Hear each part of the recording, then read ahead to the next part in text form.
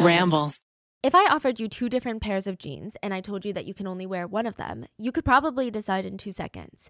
But what if I offered you 1,000 pairs of jeans and they're all slightly different, and I said you can only wear one of these for the next 12 months straight? This will be your go-to pant of choice. What are you going to do? How do you even start to choose? That's exactly what I felt like when I was combing through thousands of listings whenever we were moving to a new apartment. I would spend hours a day stressing about, is this apartment in a good neighborhood? Is it going to accommodate my dogs? Does it fit my budget? I didn't know any of these. And the worst part is, most of the listings didn't even tick all of my boxes. That is why Apartments.com is your best place to look for your new home. Apartments.com lets you filter your search based on whether you have pets, if you want a balcony, built-in AC, whatever it is that you're looking for. The website remembers your search so that you don't have to keep filtering every time you come back. And Apartments.com has more rental listings than anywhere else, meaning no matter how specific your needs are, they got you. And your instant alerts mean that you can spend less time online looking for the perfect place and more time doing you. So if you're looking for a new place to call home, head over to Apartments.com, Apartments.com, the place to find a place. Bada bing, bada boom. Welcome to this week's mini-sode. I'm just going to drop you right into a very nosy neighbor. Her name is Wanda, and she was a bit nosy. She knew that. Everybody that loved her knew that. Even her neighbors knew that. I mean, she was a woman that meant really well. She doesn't want to see anyone get hurt, but she asked a ton of questions. She wanted to know what everybody's business on the block was. She was like in her 60s. She was one of those spunky women. So when she sees her young neighbor by the name of Dolores moving in boxes, Dolores, what's going on? Are you moving out? Oh, no, Wanda, my fiance's moving in. He's just moving in his stuff, but he's going to be moving in a couple of weeks. Fiance? You're engaged? Oh, wow. Wanda kind of walked back to her place a little bit disappointed. I mean, she usually knows everything. How did something like this slip? That doesn't make any sense. She didn't even know Dolores had a boyfriend, let alone a fiance. Wanda's letting her game go. Come on, Wanda, get with it. So finally, after weeks, a man by the name of Robert Clark moves into Dolores's unit. He was tall, nicely dressed, almost always wearing a suit and tie. Just a proper man. A little bit shy, a little bit quiet, but incredibly sweet, right? Wanda even felt a little bit bad for the guy because Dolores started opening up to Wanda and telling her, I just don't think I'm as into him as he is into me. So Wanda, being the good neighbor, she just wanted to help this relationship. It was his birthday recently, right? So she's like, hey Robert, how old did you say that you were turning? 55. Why? Oh. 55? You don't look 55. Oh, well, thank you, Wanda. You're so sweet. But Wanda didn't mean it like that. Robert looked a lot older than his age. He looked a lot older than 55. Didn't you say Wanda's 60? Yeah.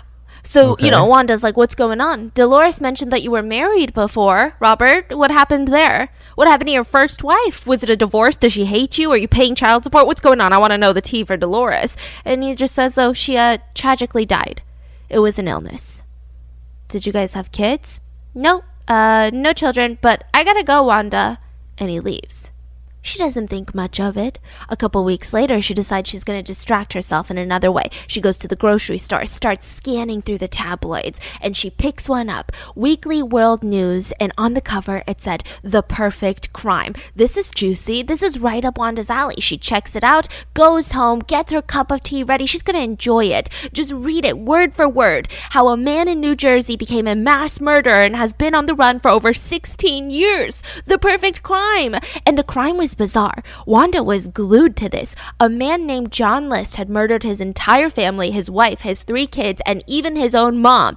But get this, in their 19-bedroom mansion. He put their dead bodies into sleeping bags in their ballroom. And he just packed up and left. A strange person. Neighbors said that even when he mowed his lawn, he would do it in a suit and tie, sometimes even a tuxedo. He's mowing his lawn. It could be the middle of the heat, summer, mowing his lawn in a tuxedo. And they even included a picture of John List, and Wanda looks at it and looks up through her window. And she sees John List.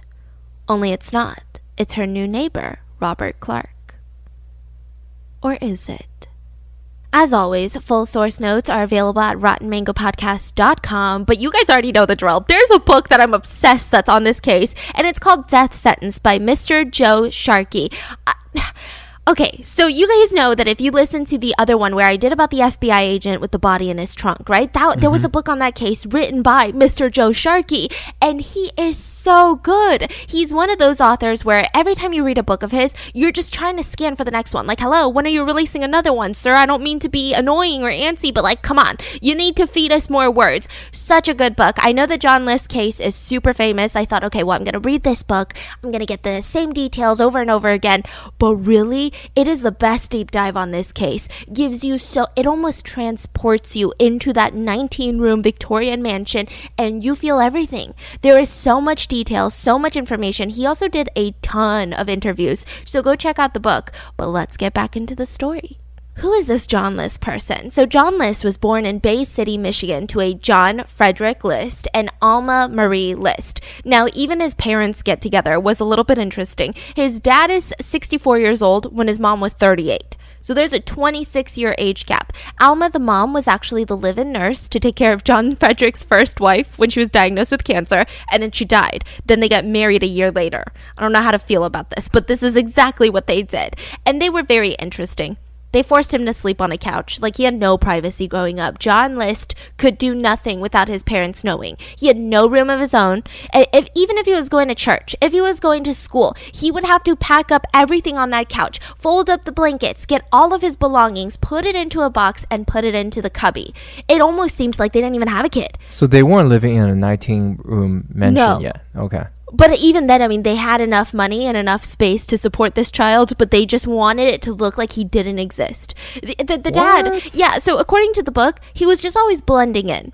That's like how everyone remembers him for most of his life. You wouldn't even know that he lived there or anywhere, just someone who disappeared into the crowd. John's dad only called him the boy. Maybe that's why he got a 19-room. To be noticed. Huh, okay. Right? Continue. So, he'd be like, the boy, did you feed the boy? That's how he would talk about his own son with his wife. What kind of behavior is that? It's just really detached, bizarre behavior. And they expected John List to be smart, useful, but not make a scene. So it's like they want him to be useful, but not be a child. Like, don't cause a nuisance. Don't scream. Don't cry. Don't ask for food. Be useful. Make yourself useful. Don't take up dad's precious time. And all of them were super religious. Went to a Lutheran church every single, I want to say they went multiple times a week, okay? They would read the Bible every single day. Just a little side note, none of this has anything to do with religion. It's just part of the story, right? They hated Halloween so much because it was the most satanic thing since the Salem witch trials, right? The List, they never gave out candy. They just didn't like it. It wasn't that they were cheap or that they didn't enjoy, they weren't dentists or anything. Have you guys ever been to a dentist during Halloween and they always give you a packet of floss with the Skittles and you're like, I'm never gonna. Yeah, there was a dentist in my neighborhood growing up, always gave out packets of floss. You didn't egg him a little? No, because he always gave out candy as well. So it was like candy with some floss. Oh, but okay. As a kid, you just still think that's a little weird. Oh. You're still like, that's a little strange, sir. What's going on? So he's not the type to even, be against candy. He just did not like Halloween. It was satanic. So the kids get fed up that year. They decide, we're going to play Ding Dong Ditch until this old man comes out and gives us candy, gives us something, even a reaction. So that's what the kids keep doing for an hour straight. So finally, Mr. List busts out of the house and starts running towards them, violently, aggressively, just yelling things at them. I don't think he was cursing because they were so against that, but probably saying some weird stuff, okay? Now, it was so bad that some of the kids' parents thought about pressing charges. He almost got arrested, the dad. But they decided against it, and instead the rest of the kids would just bully John for it. What's wrong with your dad? What's wrong with your family? Trick or treat, Johnny. Are you scared of Halloween? Are you a little Halloweeny? Sorry. Is that a real thing? Yeah, I just came up with it. If his mom had known about it, she probably would have done something because John was the apple of her eye. Truly, really intense relationship. He would forever be known as a mama's boy by every person in his life. She just did not want him to do anything. Don't do that. You might catch a cold. Don't do that. Oh my God, you might hurt yourself. Oh, don't do that. Dressed him to the T, and they would go around town together. They would sit and have these little picnics where they would read the Bible together, go on these little mommy and me dates. But he was never allowed to have friends of his own. So after high school, John decides, I need to do something. I need to be brave. I need to be my own man. And guess what he does? He enlists in the military. and he gets stationed in Georgia. Now, he hated all the Georgians. He said, "F those Georgians." I can say that because I was born and raised in Georgia, right? Because they cursed all the time. And he thought it was just the most crude, disgusting behavior that he has ever experienced in his life because they cursed.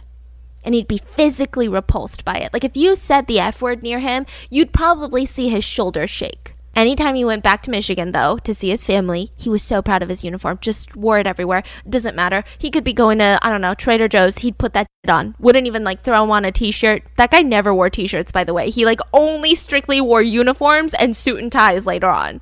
So he would put it on. But at the same time, if you asked, "Hey, John, oh, you serve in the military. Wow, thank you for your service. Where are you stationed?" "Well, I'm stationed in Georgia right now, but they're going to send me overseas." It almost seemed like he was embarrassed that he was stationed in the United States. He just wanted to go overseas. He wanted people to know that he's high ranking or he's like this important person in the military. See, that's what I was thinking about the whole suit thing. It's about like feeling certain way or presenting yourself in this state. Because it's probably one of the most uncomfortable clothes to wear, right? Yeah, exactly. Yeah. So finally, they do send him overseas near the end of World War II. And according to the book, he barely got any action. Like, most of his time was just waiting to be transferred from base to base to base. But when he comes back home to Michigan after the war, you guessed it, he very much played the role of a soldier with severe PTSD. He would stare blankly outside at family gatherings, you know? Like, there'd be a family barbecue and he would just stare into the woods and they'd be like, "Hey, John, penny for your thoughts?" Just war stuff, you know? Just war stuff. Dark days. Dark days. You wouldn't get it. Where'd you work? Oh, Trader Joe's? No, it's more violent over... Maybe it's more violent at Trader Joe's. You know? And he talked about the medals that he received. Most of the medals that he got were given to, like, whole divisions. Like, they didn't even care. So these were medals that they gave out at the end of World War II that were like, "Hey, everyone, thanks for participating." Which, okay, again, I'm not laughing because any service is so brave and courageous, right? But he bragged about it like it was the Medal of Honor. Like it was specifically given to him by the current president. Like he was obsessed with it and he wanted to just show it off. And he also became, at that same time, obsessed with military strategy. Would just sit there and, like, you know, he would get like toothpicks and pretend that these are the Nazis, these are the Germans, these are the Japanese, and this is the US, these are the Allied powers, blah blah blah blah. And he started buying these board games for that. And he would convince people to sit down and play with him, and they hated it. They freaking hated it. Because imagine this. You come over there for game night. Ooh, it's going to be so fun. You brought some crackers. You're expecting maybe some charcuterie board situation. A lot of wine for sure. Monopoly, Cards Against Humanity. If we're feeling extra frisky, what's going on? He would pull out the military strategy board and he would sit there completely erect. Just his back, not even at any angle, just like a little pole in a chair. In his suit and tie, dead silent, red in the face, just strategizing. And you would have to wait hours for him to make his next move. And you would just be sitting there bored out of your mind. And you would just say, "John, just take it lightly. It's fine." He would not. And this is you when we play chess. This is actually you when we play chess, okay? Drives me nuts. I have to put a time limit. I'm like, "Come on, go. It's not that serious." But he gets, yeah, you don't get red in the face, but close to it. A little gassy, I presume. So he starts buying these military board games, and you know what? Why don't we go to college? Graduated after high school, went to the military, now it's time for college. He enrolls in an accounting degree, right? Graduates, gets a job for like $3,000 a month, which really isn't bad, and he's excited, but then the Korean War happens. And he's like, "Oh, I gotta serve my country." So he enlists in the army, trying to see more action this time, but he spent most of his time in Virginia. So he is based in Virginia. Now, one weekend, he goes bowling with some of his fellow soldiers, and he sees these really beautiful girls, just two girls, bowling, and they're absolutely horrendous at bowling. So, of course, these guys, they start teasing the girls, you know, as a way of flirting, because that's what you do. And one of them happened to be Helen Taylor, and she is absolutely beautiful. I mean, if you see pictures of Helen Taylor, I was staring at them. She's so pretty. And she had a wild ride of a life. So when she was 16 years old, dropped out of high school. She was abused as a kid by her parents and she wanted out. So she marries her boyfriend, who happened to be Marvin. And this is her first husband at 16 years old. They have a daughter together named Brenda, and he was killed in action in the Korean War. He died heroically trying to save his fellow comrades. He even got a medal for it. So there was a letter written by these high-ranking army officials telling her how heroic he was in the last, moments of his life, and she was devastated. But that's fine. It's time to move on. So now she's this 26-year-old single mom to a 9-year-old daughter. I mean, things are getting rough. Her sister takes her bullying. Like, you need to get out of this sadness. You need to get out of the house. You're just crying all day. And Helen is an absolute wreck when she sees John. And she instantly sees stability. I mean, this guy's well-dressed. He's got a military background. Good job as an accountant. Such a gentleman. I mean, he's tall. He looks courteous. He wasn't exciting or interesting, but maybe a stable future. And he likes her. He seemed obsessed with Helen from the get-go. Helen's sister, on the other hand, she was freaking worried. John was not the type of guy that would be great with Helen. Helen was a bit of a wild card. She loved to do things her way. She was spontaneous. She loved spending money. According to the interviews that Mr. Sharkey did, Helen liked to spend money like it was going out of style tomorrow. So she kind of needed someone who'd be like, no, Helen, that's not what we're going to do. She needed a firm partner that could be like, nope, I'm putting my foot down. I'm not letting you spend our life savings on a pair of shoes. Got it. But John could barely manage his own money, so how is he going to deal with Helen? She needed someone a little bit more stubborn to hold their own, maybe even sometimes shut Helen down. But Helen wanted to settle down ASAP, so she decides to rush into marrying John by telling everyone that she knew that she was pregnant with John's child. Now you're thinking, John is very religious. What's going on? Is he not celibate? He said, and I quote, "I just slipped into it."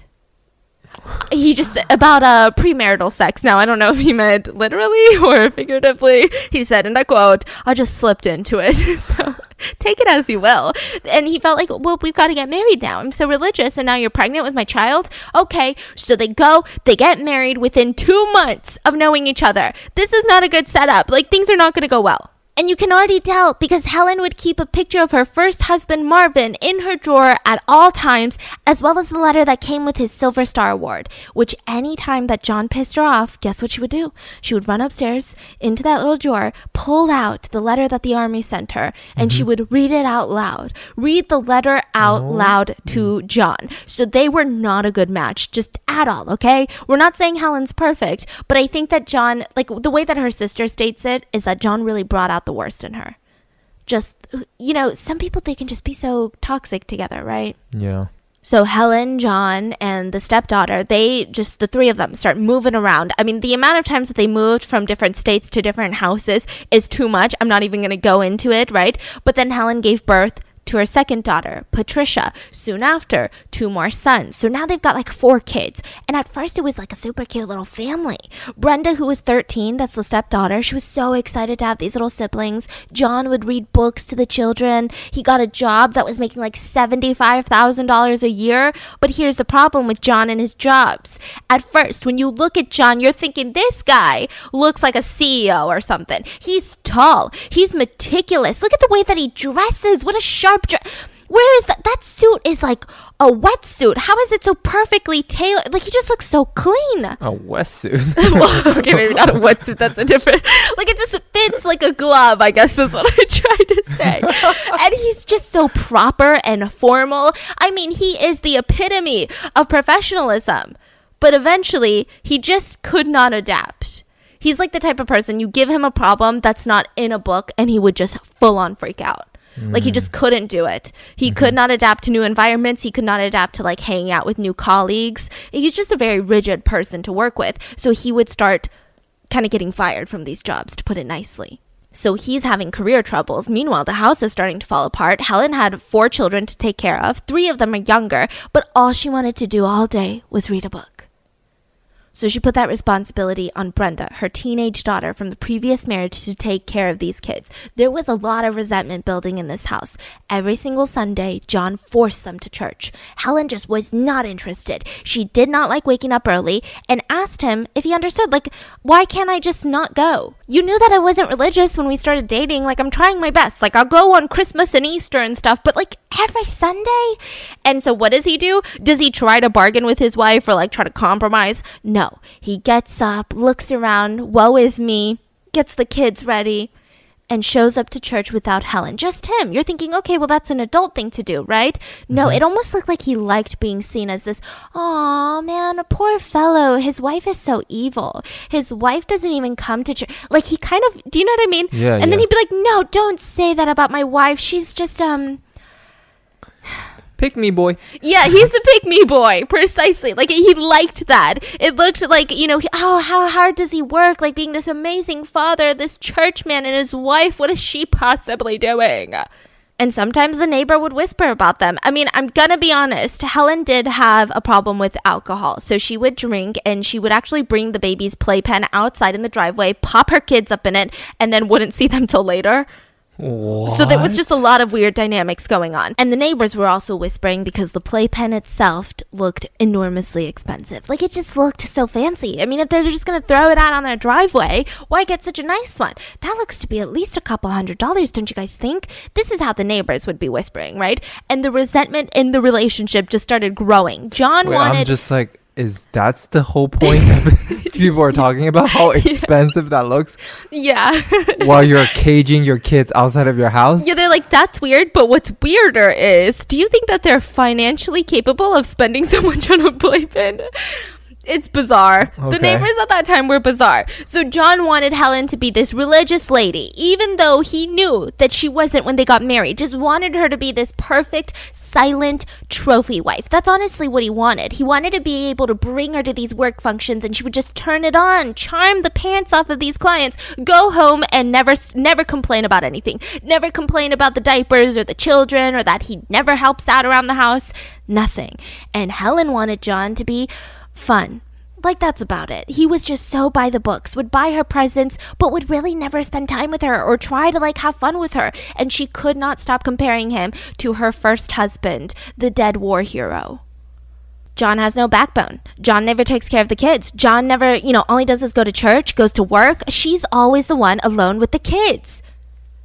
So then John gets offered a job at Xerox, Yeah, I think it's Xerox, okay? And he was going to be making $112,000 a year. This is insane for that time, right? I mean, this is with inflation, but that's crazy. 6 figures a year. And they start living up to that high life, way above their means. I'm talking traveling all around Europe, summer vacations. Helen was so happy with her newfound financial status, she put a lot of emphasis on money. According to her own sister, this all becomes important later. Helen was obsessed with status, because I think honestly she didn't have love with her husband. She was probably dealing with a lot of maybe depression and anxiety and alcoholism. So maybe this is the only thing that she feels is a positive in her life. And eventually they worked their way up to making $300,000 a year, but they were going into debt every single day.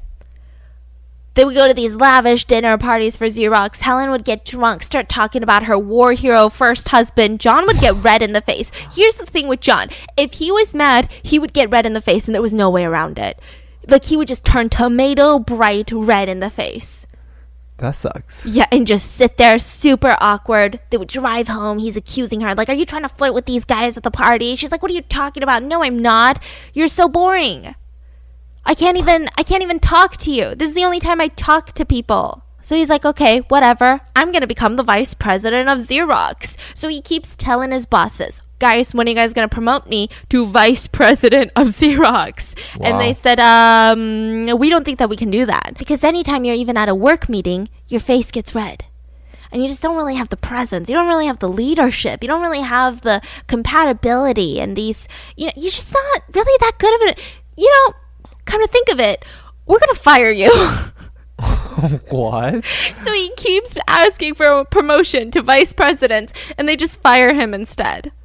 So he gets fired, starts working for a bank at one point. I mean, he's still making really good money. And finally, they decide to invest in their first house. This was a massive 19-room Victorian-style mansion. 19 rooms, oak flooring, 10 fireplaces, 5 baths, a ballroom with a stained glass skylight that was supposed to be, they said it was, a Tiffany original, signed by Tiffany himself. That's fancy. Very fancy. They had a servant's quarters. This was insane. But it was in need of major work.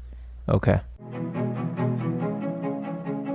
You don't have to be embarrassed because I was you. Maybe you're sleeping on some old saggy mattress, okay? It's got some stains. You're like, where did I don't even remember that stain. You can never really like fluff up that mattress again. It just feels like something's wrong. And you just put your body on that for 8 hours a day and then you wake up. Listen, I went through the same cycle. I woke up and I'd be like, why am I tired?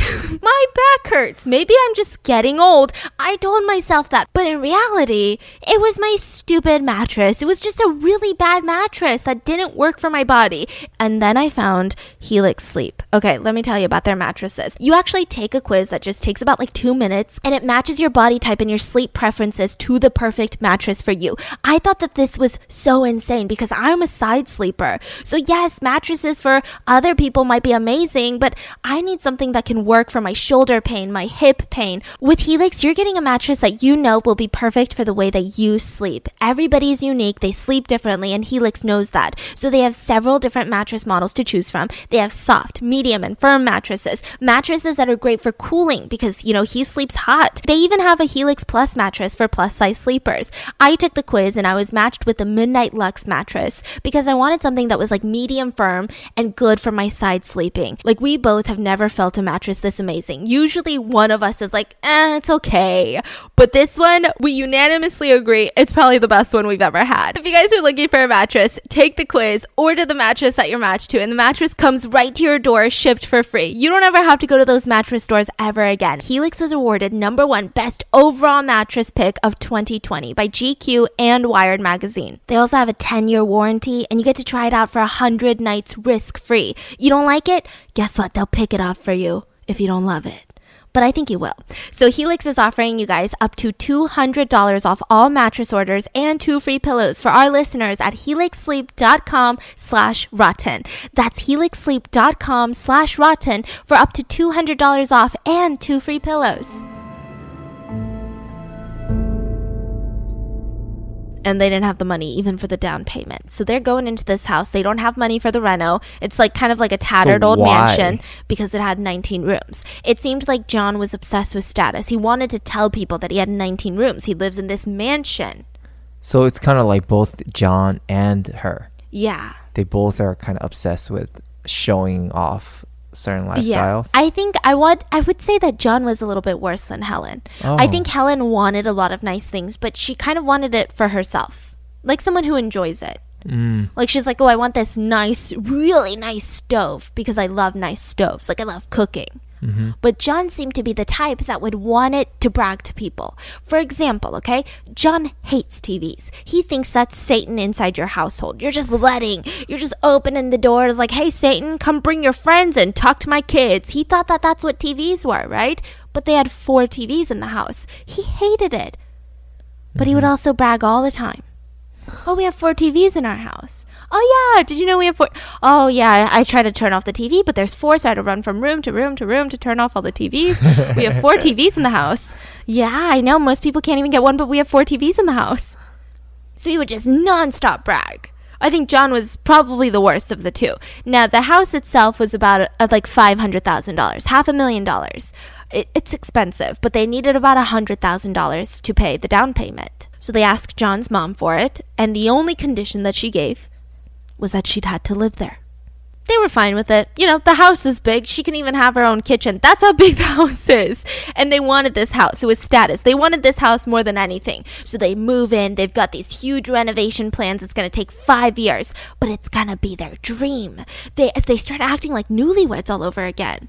At this point in the house, though, there were only 3 kids. So Brenda, the first daughter, she had moved out. She had gotten married and moved out, right? People thought this is going to be good for the relationship. And John loved this house more than anything. Every single night, he would go outside and rake the leaves in a full suit and tie. And every single week, he would mow the grass in a full suit and tie, sometimes a tuxedo. So with a 19-bedroom mansion, they couldn't hire anybody to maintain the house. Yeah, they were house rich.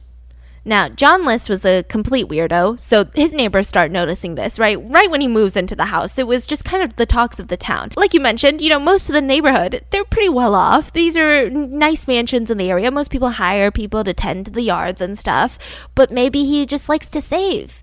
Maybe. But why is he wearing a full suit and tie? Like, they just can't get over it. It's just so bizarre. And if you were a neighbor walking by his house and you try to wave at him while he's mowing the lawn, he would never look in your direction. He only looks straight ahead like a robot. All right, that's creepy. Suit and tie. Wouldn't even acknowledge you. He loved to read, so there was a library in this 19-bedroom house, and every single night he would read the Bible. Every single night. But his favorite pastime were the military games, okay? And at first, people said that maybe you think that this guy is just passionate. He's just one of those military men. He's a veteran, right? But now that you really think about it, people said that he's actually just a calculated person. That's the only thing that they can put to it. When you look with innocent eyes, you're like, oh, this guy's just really into it. But no, he's just calculated. He's also a bit of a hypocrite. So like I said, he's super religious, right? But he had premarital sex with Helen. He also had a secret P.O. box where he would send these, not full porn, but like semi-pornographic magazines too. Yeah. And this is an odd story. Apparently he had went on this weekend trip with another church couple that were married. So we've got these two married couples. Hey, John, Helen, you guys want to save some money? Maybe we can just get one room. 2 beds, 1 room. Not anything creepy. We're all Christians. Like, we're not trying to swing or anything, Just 1 room. So they get this room. Everything's supposed to be very peachy clean because these are 2 really straightforward Christian couples, right? But in the middle of the night, the other couple, they hear these really aggressive grunting noises. And it was John. It was almost like he wanted this couple to wake up in the middle of the night to let them know that he was forking his wife. I mean, it was just bizarre. He would sit there and he would read the newspaper, sit there completely straight posture, not even like any little angle or bend in his back, nothing. Would pick up the newspaper section by section, only the edges, because he doesn't like to touch the ink. So he was later diagnosed with OCD, right, which would explain a lot of these things. Never touches the ink, reads in an orderly fashion, section to section, would put the newspaper back together after, so it looked like nobody had read it. The neighbors also noticed that the kids were really lonely. If they were having a barbecue, all of a sudden, in front of the list house, you would see all of the kids rush to the porch and just stare at them with these puppy dog eyes. So the neighbors, feeling a lot of pressure, they'd say, do you guys are you guys hungry? Do you want to come over and eat some barbecue? So the kids would rush over there. And it didn't look like they were hungry. It just looked like they were lonely. John loved his 2 sons. Loved him. He's like the type that's like, my son, right? But he had problems with his oldest, his daughter, Patricia. He did not like any of her friends. Thought that they were all bad influences. They were all hippies, he said. They influenced her to, dun-dun-dun-dun, wear skinny jeans, those motherfuckers. And that made her look like, and I quote, a cheap slut. And so he would constantly tell his kids, mainly Patricia, because she was the girl, you're going to hell. Like, she just walks by in a dress that he doesn't like. Hey, slut, you're going to hell. Like, that's how aggressive he was. Would just yell slut in her face as she walked by. On one occasion, he hated the shirt that she was wearing. Can you guess why? Too short. It said, make love, not war on it. I mean, how are you going to guess that? I don't know why. Like, what is the probability that you would guess that correctly? Yeah, my second guess. So it said, make love, not war. And he hated it so much, he started ripping it off of her and left her just naked and scared, just terrified, and would start screaming slut at her while he's doing this. Just, you filthy slut, slut. And he held a grudge. So when she was young, she had, put a small snake in the kitchen, like a harmless snake. He put a snake? She did. With the 2 brothers. They had put this little snake. They were hiding, waiting to see which adult is going to come in here and see this snake and scream. And he saw it. He was so pissed off. I can't believe that my kids would do that to me. And he said that he had a feeling that Patricia was the one that planned everything. The boys had nothing to do with it. He would actually be so upset about this that he would remember it 40 years later. And write about it. A huge point of contention in the family was that Patricia loved theater club, right? She was a theater kid. It was her escape from life. She wasn't the best actress from the get-go, but she worked hard. Everyone knew it. Even the drama teacher, Ed, knew it. Never slacked off like the other kids. In the middle of the night, she would just be whispering lines alone in her room, just trying to memorize them. Came to class every single day with every line memorized. She even got a job so that she could pay for private sessions with the drama teacher, and that was like $60 an hour. Never asked her parents for any money. And John List hated theater club. He said it was for sinners. It's not for Christians. Right, and according to the book, interviews were done with Ed, the drama teacher, and Patricia told him that she was in love with him. Her teacher. Now, this is where it gets weird. There's like an in-depth section in this book about the relationship between Patricia and the drama teacher, and it feels very icky. Not the book, but like the relationship, like something weird's going on, and we're not blaming Patricia, we're blaming the drama teacher. Now, Ed does tell Joe Sharkey, nope, I never touched her, I never did anything inappropriate with her, but I was in love with her. So, kind of a little bit weird, right? A little bit strange. Really illegal, Ed. What's going on? So he would spend a little bit of time alone with her that even Ed's assistant was wondering and warning him, like, be careful, you're getting too close to the students. But it seemed like Patricia needed someone to talk to. So this is important later. The police really didn't know much about the List family. I mean, they're not really someone on their radar. They're not criminals. They're not like running a drug thing out of their 19-room mansion. There weren't even allegations of abuse. Like, truly, they did not know the List family like that until Patricia was arrested at 16 years old. So she wasn't technically arrested, but she was being held at the station because she had snuck out with her friend. They were having a sleepover. They decide, you know what? This is freaking boring. We're going to go outside. We're just going to walk around, chewing gum, gossiping. And they got brought into the station. I mean, it was just truly teenager things, but the police wanted to make this whole show about it. We're going to bring your parents to come get you. Next time, we're going to arrest you. Do you know what it's like in jail? Like, they were just doing the most, right? Mm-hmm. So the other friend's dad comes to pick her up, and he was annoyed. Don't get me wrong. Like, any dad is going to be like, what's wrong with you? Something could have happened to you. You could have gotten kidnapped. Mm-hmm. But he seemed like he was a little bit more upset that the police were making this huge fuss. Like, he was like, why don't you guys just drive her home? Give her a warning. Like, why are you putting on this whole show and now I gotta come to the police station at 3 a.m? Jeez Louise. But when John List came, the police were shocked. Not only was he so pissed, I mean, he was so mad, right? Mm-hmm. But he was wearing a full suit and tie, and he smelled like aftershave. So he had gotten up in the middle of the night with this call, shaved his beard, or his, I guess, like, you know, stubble, put on a full suit and tie to come pick up his daughter. Around this time, he gets fired from his job again. And what does he do? Does he look for another job? Does he tell his family, guys, how are we going to pay for this 19-room mansion? Because we live paycheck to paycheck, if not worse. Like, we go into debt every single month, right? No, he doesn't do that. He puts on his suit and tie every single morning and pretends like he's going to work. He'd go to the train station and just for 8 hours straight, just read a book. What in the world? What is happening? So you're thinking, well, what about the money? That doesn't make any sense. He's got to pay the mortgage. He would skim the money from his mom's bank account. And his reasoning for this was, well, it's not that big of a deal because when she dies, it's my money anyway. I don't know how people... What? You know, towards the end, they start selling off all the furniture. And he's just like, I just don't like this style. And he would slowly sell it to people. So imagine a giant 19-room house, nowhere to sit. Like, no furniture. What's going on? Why don't you just downsize at this point, right? John still felt super proud, though, of how he handled his numbers. Even though every single month they were closer to foreclosure, they were closer to just going bankrupt, he loved looking at his accounting books because the way that he wrote the numbers and his math was just so perfect, even if he was in debt. He's just so good at math. I know. I don't understand this either. So he's not stressed. Yeah, because, I mean, I had times where I was financially stressed, and I hated looking. Yeah. I hated looking at statements or, like, you know, the bottom line, because you're like, oh, no, I'm screwed. But he would look at it and think, man, my accounting is so good. What? Yeah, my accounting is so good. Okay. Just a really confusing dude, you know? So as he's admiring this, you know, he comes to dinner time, and he looks at the kids, and he says, hey, kids. What do you guys want after you die? What? Like, how do you want your funeral to be? Do you want to be buried, cremated? What do you want? They all looked so scared, but they said, buried. We want to be buried.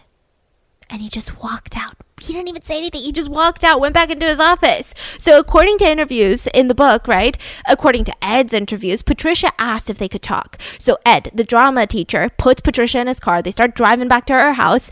And she said that, I think my dad's going to kill me. You're just being dramatic. Like, why do you think that? He said, I'm going to kill you guys.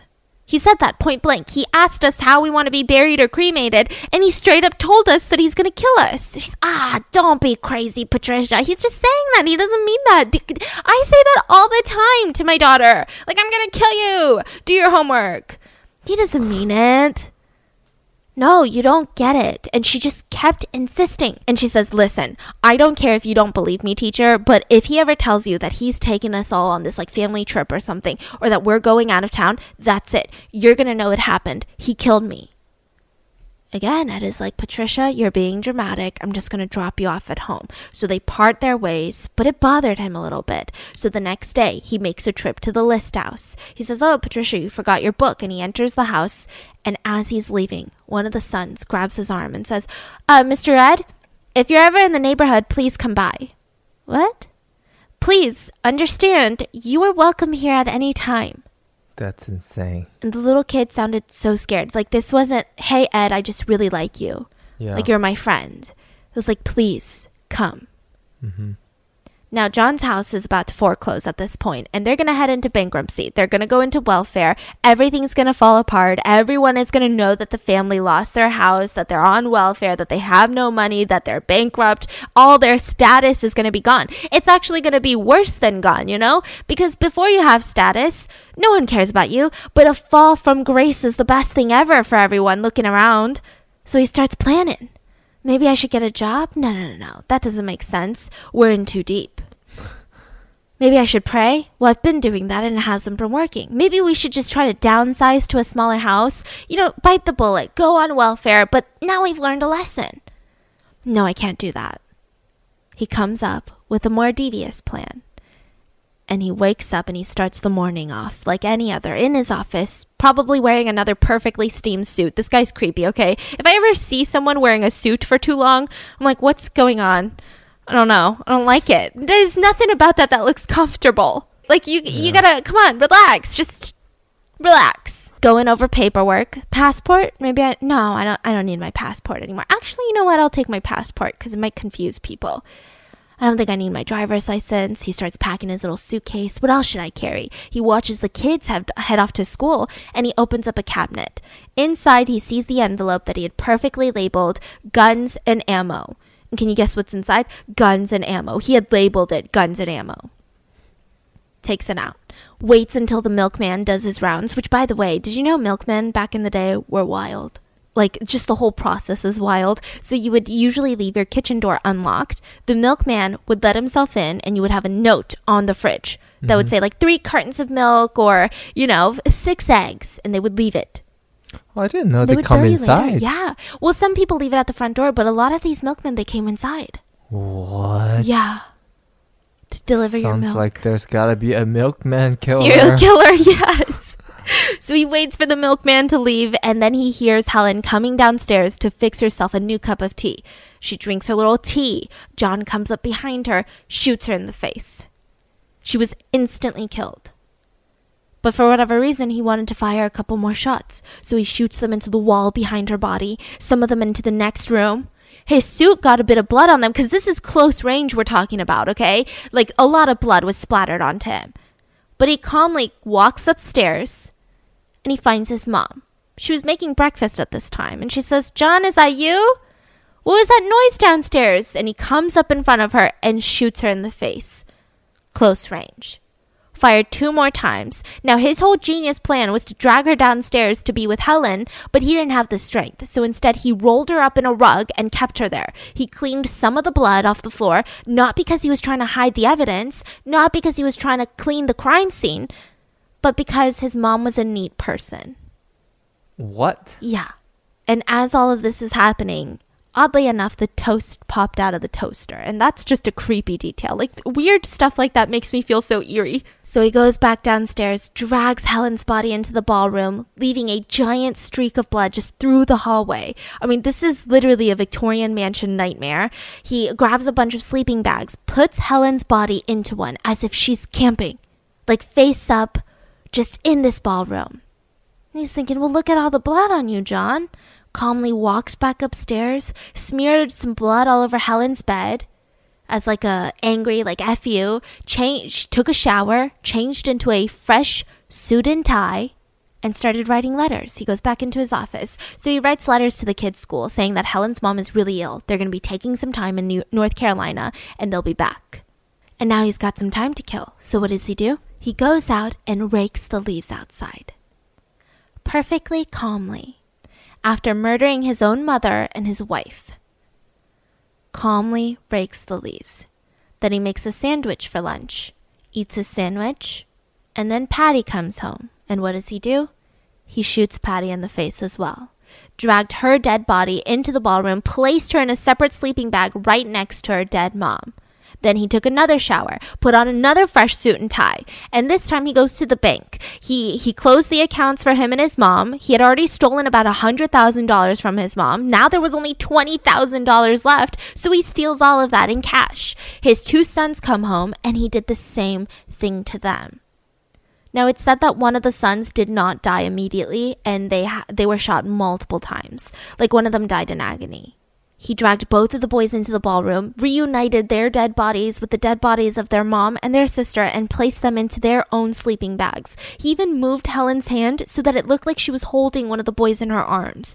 Like, really creepy. They were all face up, and he prayed for them. This guy prayed for it. Like, how do you have the audacity to pray for them after you murdered them? How does he do that? Like, just so meticulous, so emotionless. I mean, it's so creepy. Like, how? Why? And so even when you look at other like family mass murders, right, you still get a sense of, well, this person is somewhat affected. I mean, I'm not saying that they're not guilty. I'm not saying that we should have sympathy for them, but you kind of see it in the evidence. Like, they're really messy. They start getting a little bit frazzled. They leave clues. Some shit goes down.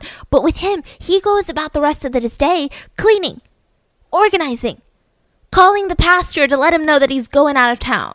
He even called the theater club, and Ed's assistant picked up and he said, you know what, Patricia's not going to be in theater club recently because we're going out of town in North Carolina.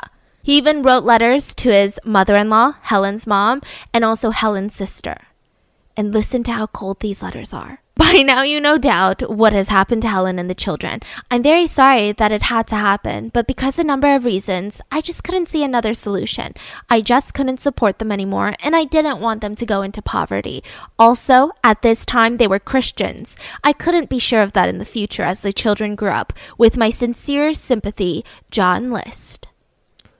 So he's not even trying to hide it. No. He's gonna assume everybody knows that he killed him. Yeah, but how did he get away with it for 18 years then? Exactly. It's crazy. So to Helen's sister, he wrote, Mrs. Jean, I'm sorry that it had to go that way, but when I couldn't support them, I couldn't let them go on welfare. Please accept my sincere sympathy.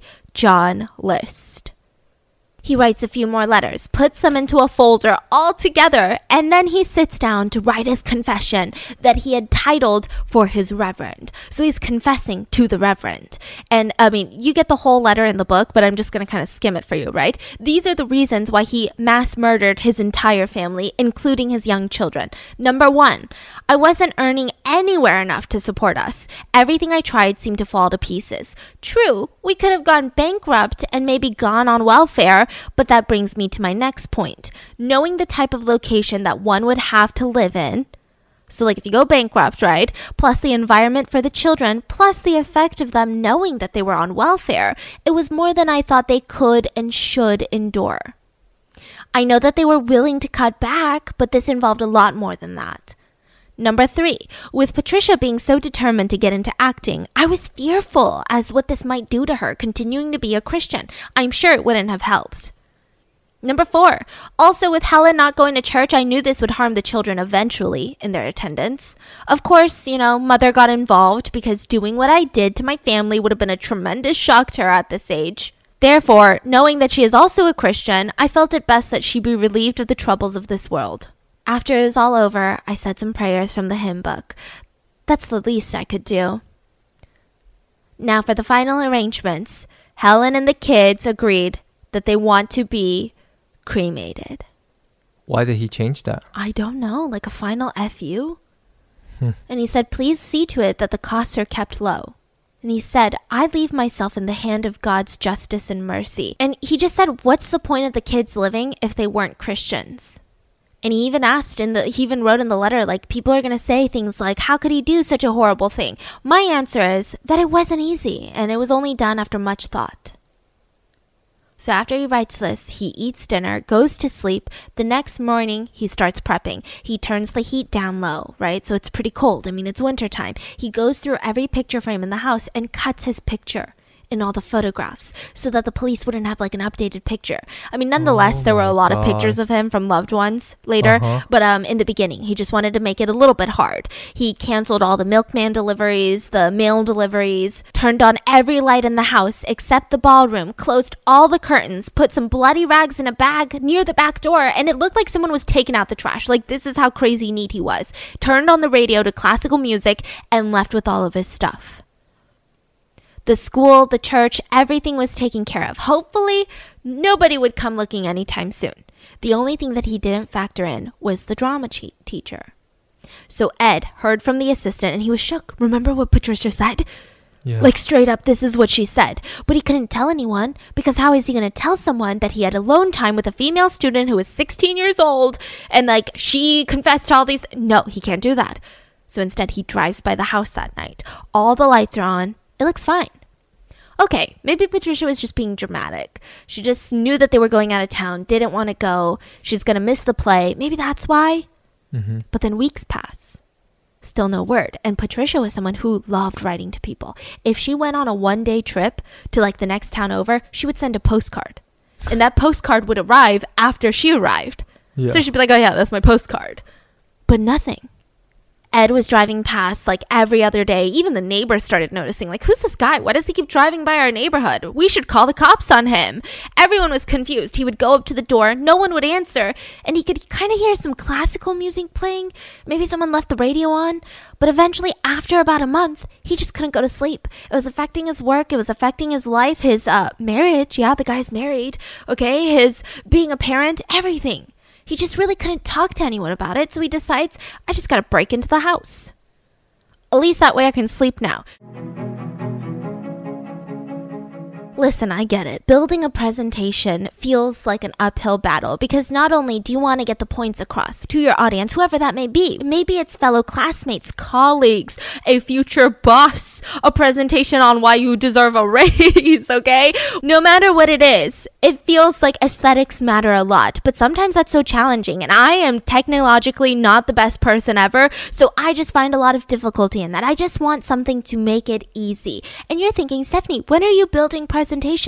I love to look at things visually, so whether it's like a pros and cons list, whether it's why I should start this or do that or A, B, C, and D, I love to visually communicate ideas, and I think Canva Pro is the best way to do it. They make creating and sharing presentations easier than ever now, and honestly, I think it's the easiest way to create a presentation like a professional. Whether you're presenting it to your team, students, and or clients, Canva Pro has beautiful layouts for every industry, theme, and project, and if you don't know where to start, they can help inspire your creativity with thousands of free designer-made templates that are totally customizable. And thankfully, Canva Pro has time-saving tools and editing features so I can create high-quality, high-resolution presentations in minutes. And they look stunning. Like, aesthetically so pleasing. Listen, I have convinced this guy to buy a couch because I made a Canva Pro presentation.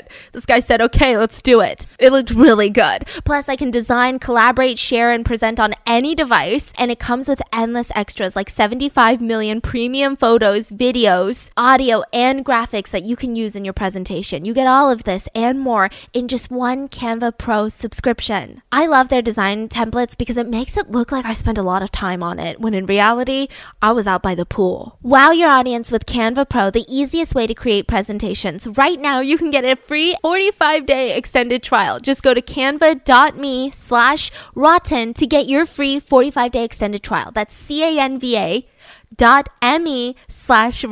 Canva.me/rotten. So he goes alone in the middle of the night, goes to the back, and one of the windows in the back were unlocked. So he crawls into the house with his flashlight, and the police will later try to deny his story, but according to interviews conducted by Joe Sharkey, this is what Ed claims happened. He claimed that he went room to room. Then he gets to the ballroom, and he shined the light on the sleeping bags on the ground. And he immediately turned it off. No, there's no way. And he turns it back on, and sure enough, there were the decomposed bodies of the children and Helen laying in their sleeping bags. So he just rushes out of the window again, goes home, doesn't tell his wife, doesn't tell anyone, kept it a secret. So at this point, the theater kids, they're talking to him and they're like, you know what, Mr. Ed, like, we're going to go break into the house. So he's like, no, you kids, I'll go break into the house. Someone should go check up on them. So he takes his assistant and together they make a whole ruckus this time. They drive up into the driveway. They're knocking on the doors super loud. The neighbors notice. They call the cops. The neighbors are like, look at these little robbers. So the cops come, they're trying to climb in through a window, and the cops arrest the two, actually, right? But Ed somehow convinces them, just check on the house. Let's just check on the house. When the police enter the house, the music is playing loudly, and they go room to room. But they knew something was bad. The smell was intense. So when they reach the ballroom, they shine their light in, and they see that there are badly decomposing bodies. Like, there were maggots on the bodies. The bodies were bloated. They were in their sleeping bags, and it's just such an eerie sight. A ballroom, sleeping bags, like, what is going on? One of the officers goes to check the rest of the house, and he just starts screaming this terrified scream. So people rush up. He had literally tripped over Mrs. List's dead body that was wrapped up in that rug. And so the police immediately find the confession letters, his gun, his ammo. I mean, they knew who did it. They even knew why he did it. They know how he did it, but it was bizarre. Why did he think that this was okay? What kind of person thinks like this? Yeah. And where the fork is this guy? They need to catch him, but it has been about a month since the murders. Since the mass murders of his family members with 5 victims, this guy is long gone. They check all the nearby airports. There's just nothing. The amount of attention that he pays to details, I mean, this guy's meticulous. If anyone can disappear, it's this guy.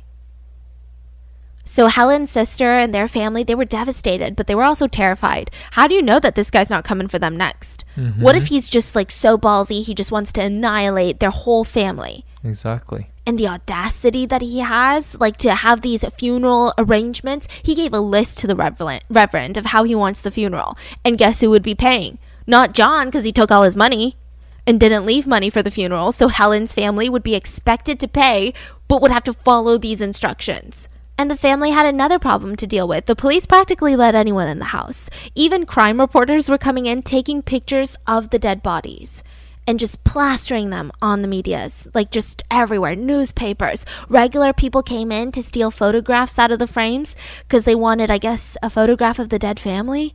I don't know, just bizarre stuff. A ton of Helen's personal belongings were gone. Like, what the hell is wrong with people? Then the FBI gets involved. They put out a wanted poster, 6 feet tall, 180 pounds, considered very dangerous, has a scar right behind his right ear. And extra comments, they wrote, very neat dresser. Then 2 weeks later, something crazy happens. D.B. Cooper. And everyone who knew about John List said it's got to be him. Imagine it. A hijacked plane, a man in a suit. He was tall. Didn't they say he was like 6 feet something? Yes, they did.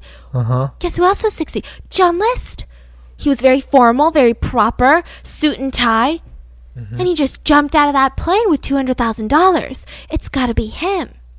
They'd never found D.B. Cooper. And at the house, the neighbors start noticing some weird noises. So the police are called in, and it seems like these high school kids were breaking into the List house holding seances there. Just trying to be, like, goofy. I mean, very weird stuff. They would do this, like, shaving cream. It's like a shaving cream initiation where they would get butt naked, pour shaving cream on themselves, and rub up on each other in Patricia's room because it would bring them closer to Satan and Patricia. Just bizarre stuff. Just really bizarre. About 9 months after the murders, the house burned down. And if you look at the reports, it's very strange because every report, well, a lot of the reports note that the Tiffany stained glass had also been burnt down, which was estimated to be about $1 million. So it's kind of like this odd thing of, well, if he knew what that was worth. Oh, he had no idea. It seems like he has no idea. Holy cow. Yeah. A piece of glass was $1 million? Yeah, by Tiffany, a Tiffany original. Wow. And the house was burned down not by high schoolers, but experienced arsonists. Just very bizarre. Meanwhile, John List had taken the name Robert Clark, which was someone who he knew in high school. And later, when they interview Robert Clark, he's like, I never freaking knew the guy. Like, yeah, I mean, I saw him in the yearbook, but he just blended in.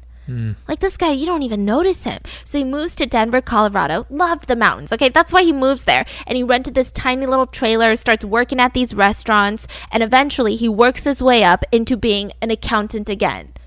with a fake social security number, a fake identity. He even gets a driver's license. He lives in the same apartment at one point for 7 years straight. This guy is not like on the run like you would imagine, just hopping from place to place, you know, just bumming it. No, I mean, this guy's doing well for himself. He even starts going to church, which is so ballsy because everyone was on the lookout for a very devout religious Lutheran who looks like John List.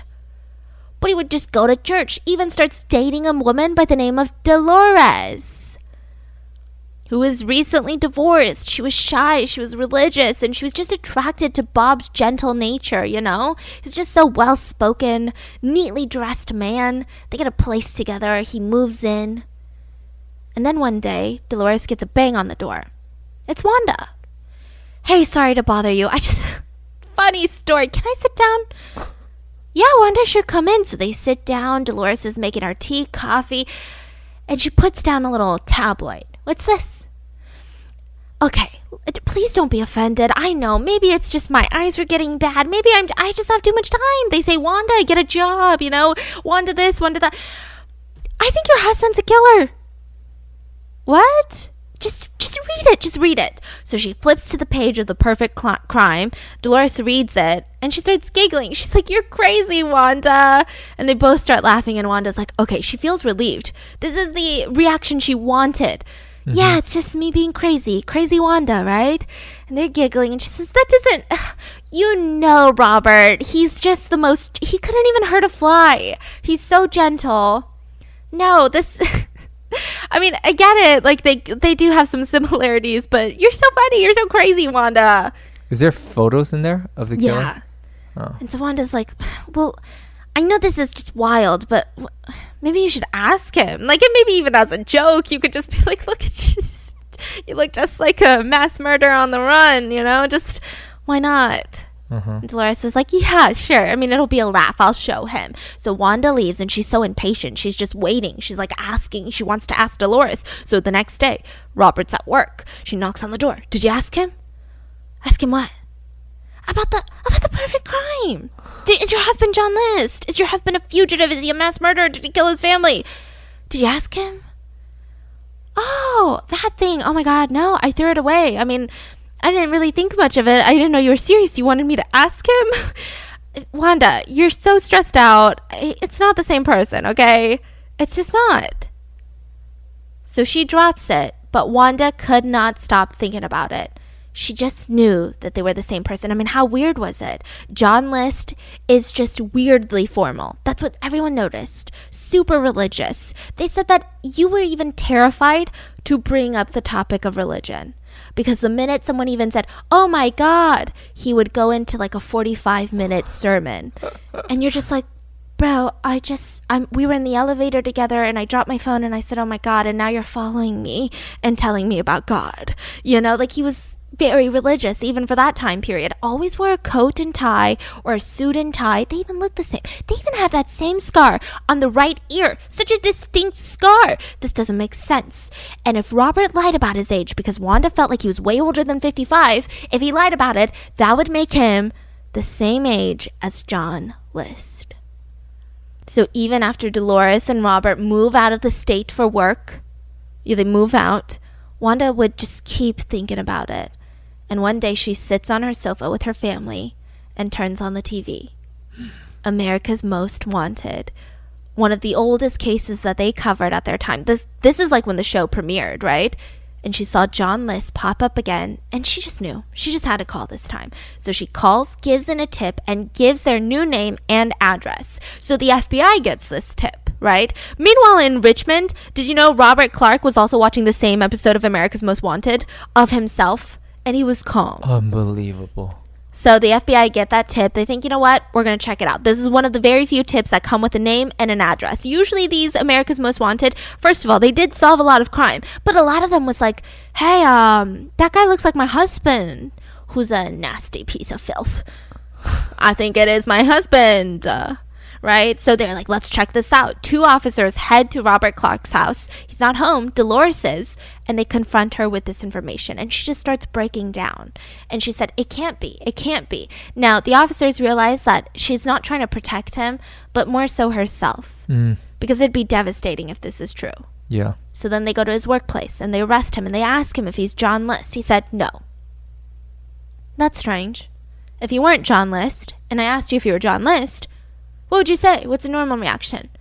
What the hell do you think I'm John List? I'm not some mass murderer. Who's John List? Or who the hell is John List? But he Yeah. just said no.